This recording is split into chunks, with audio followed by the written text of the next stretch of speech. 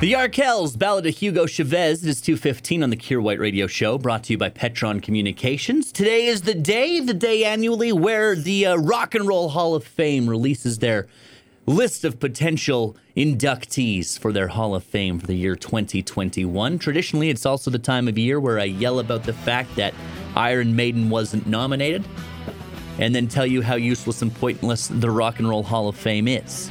However, today, for the first time ever in their history as a band, several decades after they were first eligible, Iron Maiden has received their first nomination for the Rock and Roll Hall of Fame.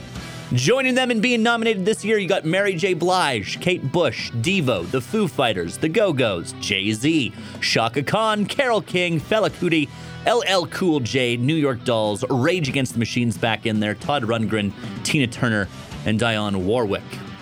Now, obviously, looking at that as a heavy music fan, I'm going to say that Rage Against the Machine, Iron Maiden, and probably the Foo Fighters the most deserving to go in. But history, of course, has taught us that means they're probably the three least likely to go in off of this list.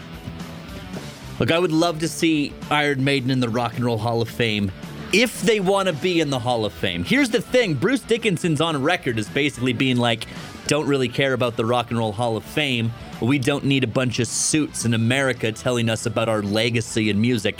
We know what we've done. So if the boys of Iron Maiden don't want to be in the Rock and Roll Hall of Fame, then I'm going to be like, leave them out.